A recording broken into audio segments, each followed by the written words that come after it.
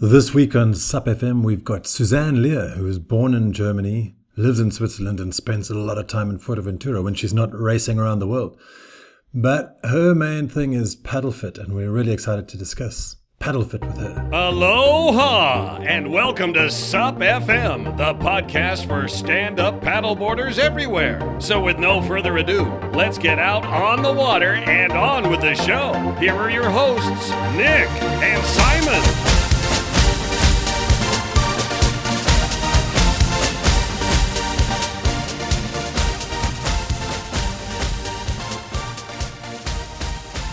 Welcome, Suzanne Lear. It's lovely to have you on SUP FM. Hello. Nice to talk to you guys too.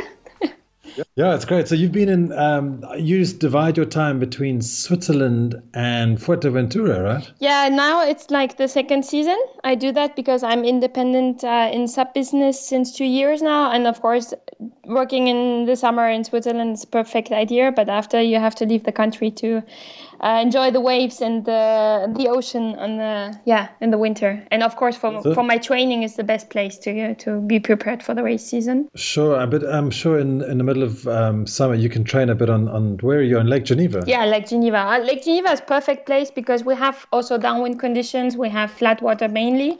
But for the typical races we have in Europe, like really like long distance races, is a perfect training place. Okay, but I'd love to talk about paddle fit because it's kind of, I mean, it feels like baby. Kind of a new, it feels like a new thing to but it's a really amazing way to get fit on a paddleboard, and not many people are doing it around the world. So, how did you come up with the idea, and how did it start? First of all, I'm a fitness trainer since a long time. So now I'm 34 years old, and I became a fitness trainer at the age of 22. So. Fitness was not like a new thing for me. And when I saw, of course, what the Americans done in 2011, when I became SUP instructor, I said, wow, I can do that too, but on a European standard. And what I like about the program I designed is that people keep paddling. We really focus on cardio training. So the paddling is a whole important stuff.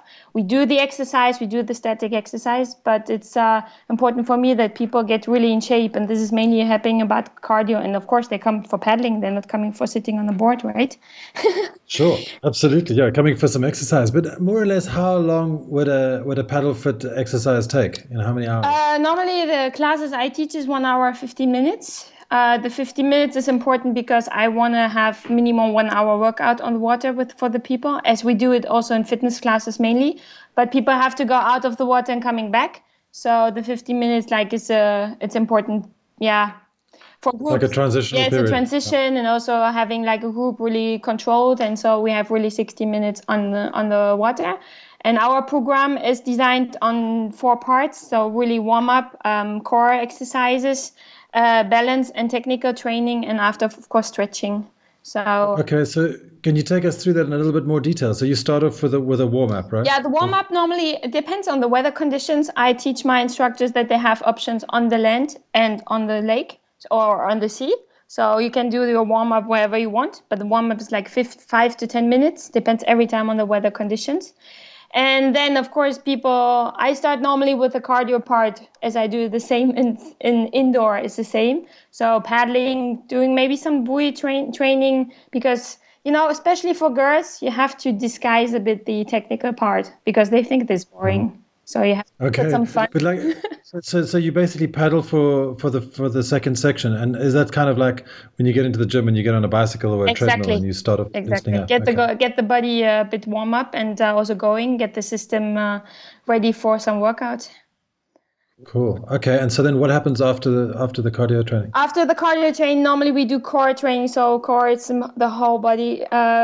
We can do some, typical exercise, some squats with combination of the paddle. So we push the paddle upward over the head and do some squats with the arms. Or we sit on the board and we do some abs exercise, but every time like fluid movements. For me, it's like static movements. It's time for myself as trainer, it's boring. So I put people more in like combinations. So every time upper body, lower body is everything connected. So the time is going faster for them. Cool. They keep concentrated because they have to be careful, and it's all easy. So for me, it's really a main part that all these parts are accessible to all fitness levels because we have not so many people like me on the water. Sure.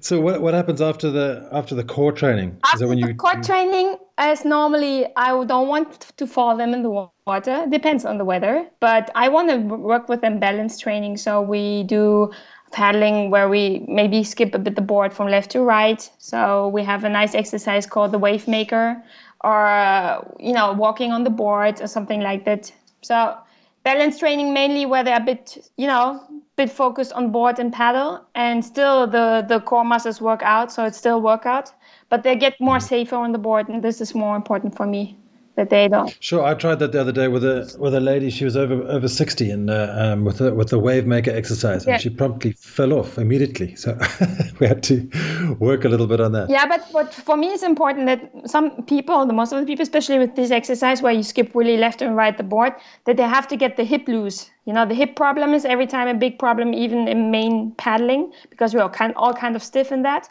So they focus, and I see a good development from one class to another, that people get more confidence, and they hear me and say, okay, think about your hips, and after it's working.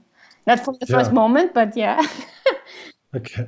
And how many times would you recommend people do this, on a regular basis? Every week or twice a week? Or? I have a lot of people who already did my instructor training, for example, but for themselves. So they paddle, for example, 4 times a week, and they put some exercise in their daily or weekly paddle routine. I would say 2 classes is really perfect as a main class, like with group dynamic, like we have normal group fitness classes. So it's a bit stronger. And if not, people can do some exercise if they like some exercise like the plank or, like the squat every time when they paddle, as they usually warm up.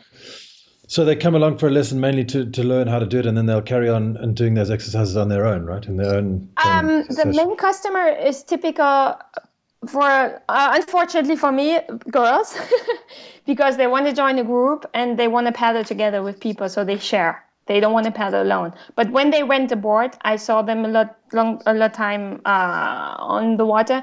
They put some exercise on the board while they're paddling. So 1 hour they rent the board and they do some squats and some planks. So I think people pick out the exercise they know how to do best and where they feel the results, and put this whenever they want.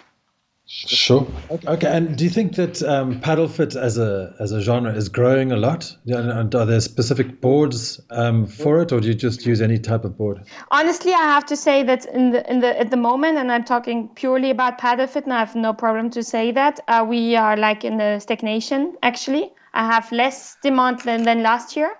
But it's not that bad for myself, because I said to myself, okay, now the people or the countries, they put some restrictions on stand-up paddle instructor certifications. So people get now certified on basic programs, and after they will come back to us. The main grow I see is in SUP yoga, which is understandable. But I think, and this is my personal opinion, nothing against SUP yoga teachers, whatever. SUP yoga, I think it's really great. But I think we lose a bit the paddle stuff. We still on the board with a paddle, and if I want to do yoga on the lake or on the sea, I can do this also on an inflatable platformer or whatever. But yeah, people are super interested, and what's really important, the most important thing, paddle fit, SUP yoga, whatever, getting people out of the gym in the nature, wellness. This is a big headline. Absolutely, it's a totally different environment, isn't it, when you're out in the elements and instead of being in a warm gym? Yeah, and this is actually the first feedback I get from everybody. This exercise I know, but in the gym I think it's boring. But here it's challenge, so I think it's the best advertising we can get. Absolutely, and it's great because you've got to deal with all kinds of different environmental changes and waves and wind and all kinds of stuff. And but for example, for us in our certification, it's important that paddle fit, you can normally train our program, you can train in all weather conditions. So be careful, not in storms, not rain, whatever. But if I have wind on my lake, and I have this often, I'm not canceling the class, because my people come to the lake and they want to paddle. So, Yeah, they want to work out, so I we guess. do a different exercise, but still paddle fit, still fitness and cardio training. So I think this is also really important that you don't limit yourself in teaching these classes to only flat water and pure, no wind, nothing. Sure, I guess those elements can help and increase the exercise for the people. And the safety, because if people are used to go out with me in these windy conditions and they know they're capable to do that, and if they went one time aboard and the wind change, which happens pretty often, they know I can come back. I have the power and I know the technique and I know the security position and everything. So Sure. This is most important. Okay, and how about you, Suzanne? How did you find paddleboarding? Because we love to talk to people about how they first went for a paddleboard and got hooked, because you must have been hooked. I remember it as it was yesterday. Yeah. How long ago was it? It was 2010, actually. And it was here in the Lake of Geneva. And there was one windsurf center who started, renting some boards. And I said, wow, that's cool, because I'm come from surfing. So I was a surfer, a normal surfer before, but you imagine in Switzerland, we don't really have waves. So you only have your vacation. When I saw this board coming and seeing some people doing that, I said, this is for me. And of course, first time on the board, I fell every time in the water. I said, wow, this is not possible. Well, I'm not capable to do that. And after, of course, some tricks and getting everyday renting, after the first time, I think I was renting a board 5 times a week. And I got really, really stoked by that. And of course, after you look on YouTube, and in 2010, there was not so much information about technique, nothing. So we paddled as we could. And first love. So what made you take it on? Obviously, it started just as a hobby for you, but with being a personal trainer, when did you make the connection between paddle fit and normal paddling? It started with my sub-instructor certification. I did at this time in 2011, the year after, in IUSAP. Now I think these federations, this association is not anymore existing, but the guys who were our teachers at this time, they talked to me and I said, I'm coming from fitness. I would like to put some exercise on the board because I saw this in the States. And they said, wow, if you want to do sometimes workshops or clinics and you prepare something, let us know. And I said, they're not so wrong. And after I worked really one winter on a book for myself. And I tried this with first customers. And after it go more far with creating a certification program, because in fitness, as I'm a fitness instructor for so many years, I know how this works. I went to many instructor trainings as well. I was going to say, because that can't be that easy, creating a certification from scratch. No.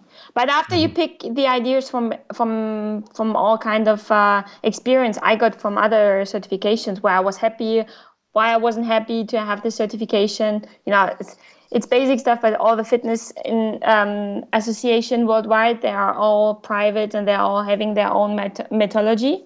So, and I picked mine and I tried this with people here in Switzerland first. And after I went to Spain the first time, and every time when I got good feedback and also negative feedback, if you get negative feedback, you can grow faster.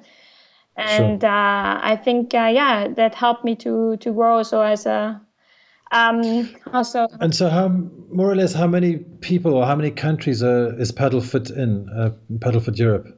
Countries I cannot really say, but we have now over 60 instructors. And, wow, it's a lot. Yeah, and part of them, so you have to be a bit careful with these numbers, because I have a lot of people came to my certification for themselves. So they said, I want to do the certification to do for myself the training and for my girlfriends. So, right, so they're not active instructors. Yeah, maybe not active instructors in their country, but they're just doing this for fun and not for money. But after I have really serious people in Spain, for example, I have a really great center in Barcelona. I'm really happy about that. And in Fuerteventura, I also have an instructor who does a lot of advertising, which is not every time easy in some places. Ocean and lakes are different. Sure. What about the UK? Are you based? Have you got any instructors there? No, not yet. And I didn't really get a lot of requests. But maybe this depends also what I said before. Now, a lot of European countries start to put their own certification, basic certification in line to keep safety and professional sub instruction in forward. And after people get ready to have other programs, because paddle fit and I have to say it also, sub yoga are additional programs. If you don't know how to paddle, if you don't know how to teach people, don't do that. Sure, fair enough. Yeah, it's definitely a supplemental thing, isn't it? So now tell me about your race career, because I see on your website that you got some races and results. Did you start racing in 2013? Officially in 2012, because I did the first race here in Switzerland, Swiss Championship, and we were kind of 10 people, which was really, really fun. And after I had really a special moment with a girl called Jen Scully. She's the owner of Live Love Sup, and now she became mom a couple of days. Oh, yes. Oh, she already had her baby? Yeah, she had a little girl, Mackenzie. So, and I met her in Switzerland in 2012, and we were doing the Swiss Championship together. And since then, there was a big friendship growing, and she motivated me. She said, yeah, you have to do some races, Susan. You are in Europe. You can do that. And I said, okay. I'm not an athlete like, history like other athletes. They're coming from other competition sports. So I tried and I did some stuff 2012, 2013 without any coaches. So on this, the level was normal. It was okay. And after, of course, you get bored, which is more competitive. I'm really happy with the sponsor here in Switzerland, Hobie Stand-Up Paddle. They give me really nice boards. But yeah. And how did you get around to getting sponsorship by Hobie? That's great. Because here in Switzerland, it depends on the person here, because he wanted to push me and he said, okay, I invest money in you. But of course, we have a partnership. I also sell boards, and with Paddle Fit in Switzerland, we do a lot of promotion for Hobie. So it's kind of giving and taking. It's a good balance. And now it's already the third year that I get one of these super nice raw boards. I just got yesterday my new babies. So I'm really happy. I'm a happy girl. Awesome. So what do you race? I mean, it's a 14-foot board, right? Both. I have 12.6 and 14-foot. And now this is called Apex Race, USA Pro, whatever. They have special names. They change every year. But this year I race for international races for 12.6. 25 and 14 also 25. Last year was a bit larger, but I don't feel really the difference.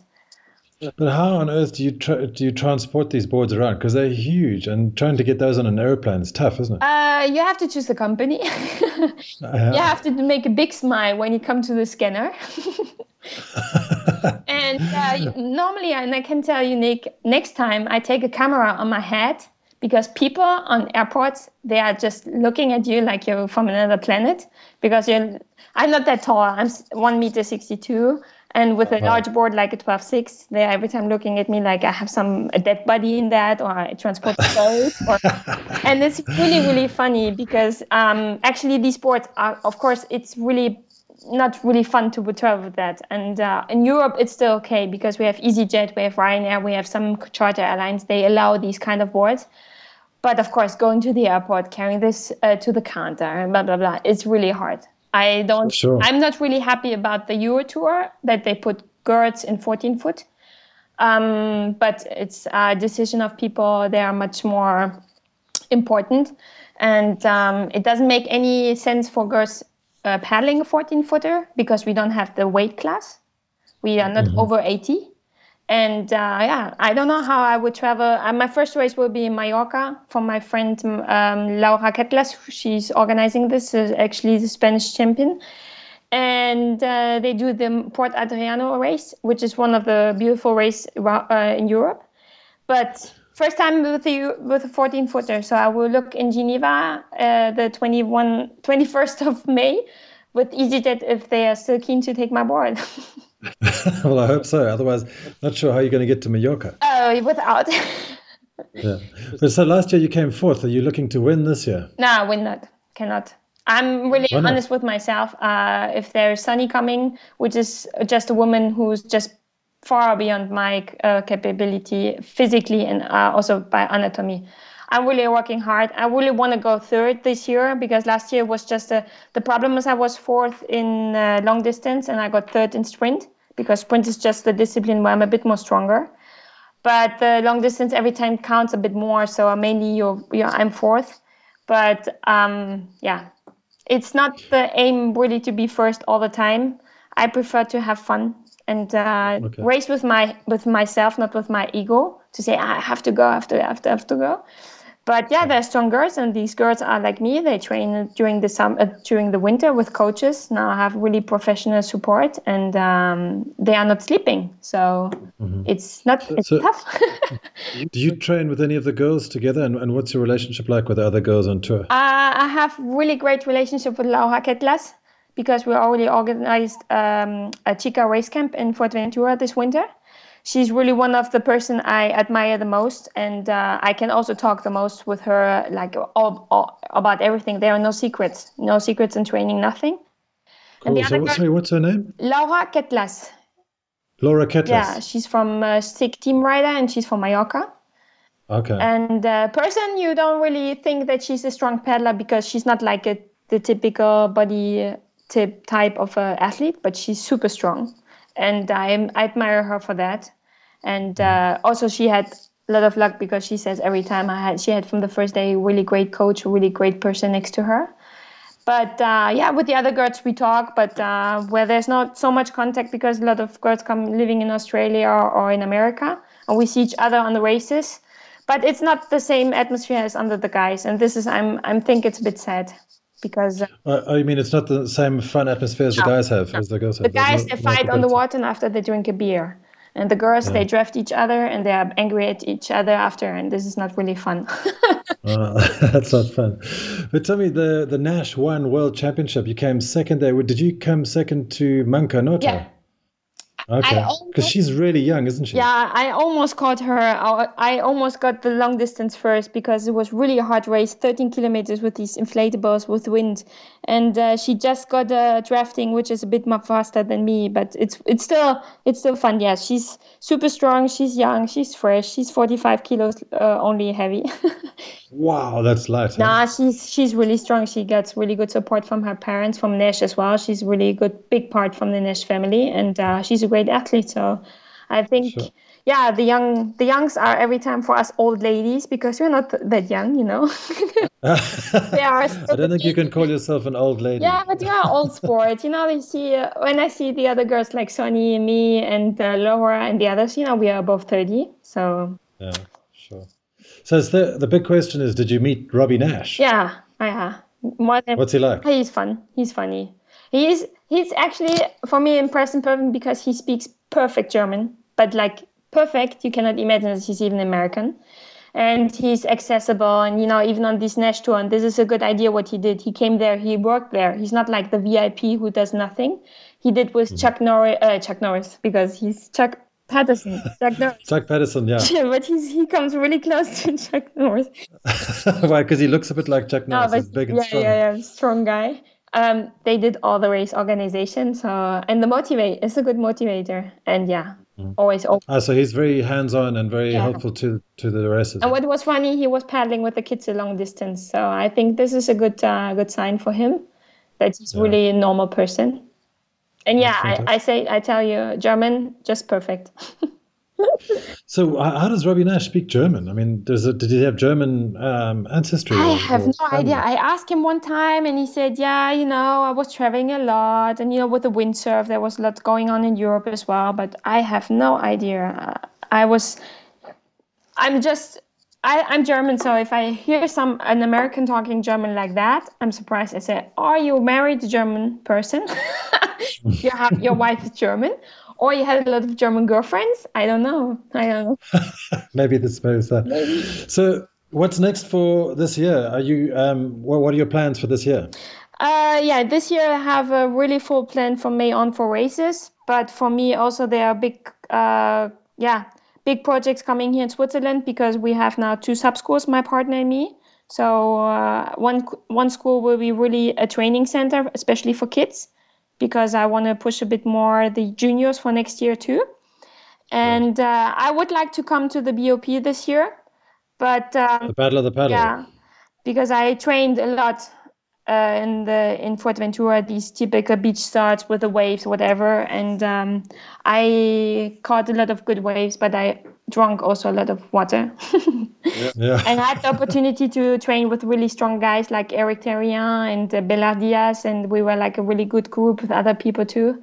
So this was fun. But the thing is, I'm still not the 100% full athlete, so I have to work, and everything decides like 1 month before if I can go or not, because I don't want to go to the BOP unprepared. I want to go 2 weeks before, getting a bit the place, knowing the waves or whatever. Yeah, because just seeing the videos from last year, the Yeah. Battle of the Paddle looked like absolute carnage. I mean, those waves are pretty big. Carnage. The only thing I know is that when I go there, I don't go with my board there. I will get the board there. Yeah, why? Because it probably won't come back. Yeah, no. And I really like my new board, and I don't want to get it broken. What about inflatables for a race like that? I mean, I know there was a guy called Sam Ross from the UK who took over a red paddle inflatable. Yeah. Have you ever thought about racing an inflatable? If there were people saying now, hey guys, all overseas races or even the World Championship we do on inflatables, I would be 1000% with them. It's a pain. And I think now the inflatable, especially red paddles and even Hobie, they did some really good boards. So I don't. I saw an article that Dave Kalama wrote about exactly. changing. Yeah, it looked like a really good idea, because obviously it must be very difficult to transport those boards around the world. You know what? Honestly, I traveled a lot now with boards. Last year I did, I think, more than 10 travels with boards. And if it's every time one trip, one way, it's okay. But the time you have to get like a change in Madrid or whatever, I don't know. I think it's not, the board will not make it, because the people. Oh, right. When you're taking the board through the airport and trying to make a connection. Yeah, connection flights, I think they are most of the problems. Mm-hmm. And actually, I have some feedback from Mexico, because I have friends who are not going now to the World Championship because they cannot get the boards down. Because when they fly via the States, because the States is normally main point for good flights, cheap flights, and intern flights to Mexico, and the intern flights from the US, most of the companies are not transporting boards more over 2 meters. Oh, so, that's bad, no? I don't know. So what's going to happen to the ISA World Championships? I don't know. I hope they will come there. Were you going to paddle for Switzerland? No. Here's the thing. I'm German. So I'm an alien for both countries, because in the German championship, I still have to show it to some girls because they're a bit picky, my German passport. And in Switzerland, I had the title for a couple of years. Last year, I did first in Swiss championships, but I couldn't take the title because there were Swiss girls. But the problem is we have in Switzerland a foreigner country, a resident country. And a lot of people don't have the passport, even they live like me, like almost 12 years here. We have like foreigner pass. And even people are born here and they don't have the passport. And I always say to the association federation, hey guys, do you want to open this sport for all the people or not? So open this also, because in other sports it's the same. Sailing, you can be a Swiss champion with a foreign passport, but with a residence. Yeah. A lot of other sports, you can be residents of other countries. And I mean, for example, football, I mean, it's crazy. But I'm the same kind of story, because I've been in Portugal for 15 years, but I've got a foreigner passport, as it were. The thing is also for me, I have a lot of time the problem for which country I'm racing in international races, because I have to make the inscription with my actually address. So a lot of times behind my name is every time the CH, even I'm German. And other people don't understand that. I cannot put the German address because I don't have anyone more. Well, that's what I'd also like to talk about is Fuerteventura. So is it really, I heard somebody mention that it was the Hawaii of Europe. Is that correct? Not only Fuerteventura, I think the main Canary Islands, you can call this like the Hawaii of Europe, because the climate, the conditions, because also of windsurfing, Hawaii, Maui, you have also a lot of windsurfing. And of course, in Lanzarote and in Tenerife and Fuerteventura, you have really world-class waves when they're good conditions. So, and it's close, but I fell in love as well with the waves in Portugal. So the only problem in Portugal is the wind is a bit colder. Yeah, it's a little bit colder, but it's not too bad when you get to summer. So no, it's a whole lot better than the UK. I think I do a lot of advertising for Europe, because I think we go every time really far to catch waves and whatever, and we have everything in front of the door. And why not? Exactly. You got the biggest wave in the world in Portugal. Exactly. And we have I remember my first time I caught a wave in Arifana, and I was like the luckiest girl on the earth because there were no one. And yeah, I was there last week. It was fantastic. Absolutely beautiful down in Arifana. Perfect water. People are nice. I think Portugal is a good opportunity, especially when I talk about people in Switzerland. We have great conditions from Geneva to Lisbon with EasyJet, and we have so many options. Don't go too far. We don't need to go too far to catch some waves. Yes, come to Portugal. Exactly. Perfect. Support other countries. Yeah, exactly. Great. Well, thank you so much, Suzanne. It's been really wonderful speaking to you. Thank you. Wish you all the best for this season. Yeah, we see tomorrow. I will try first time my 14-footer. Yesterday was a 12.6 on the water, and I found love. So we see tomorrow what happened with the 14. Yeah. Good luck. Thanks. You, Nick, and have a good season too. And I hope maybe we see each other on one of the events. Excellent. Thank you very much. Thank you. Bye-bye. Thank you for listening to SUP FM, the #1 podcast for stand-up paddlers wherever you are. If you like what you've heard, please leave us a review on iTunes. Until then, we'll see you in the water.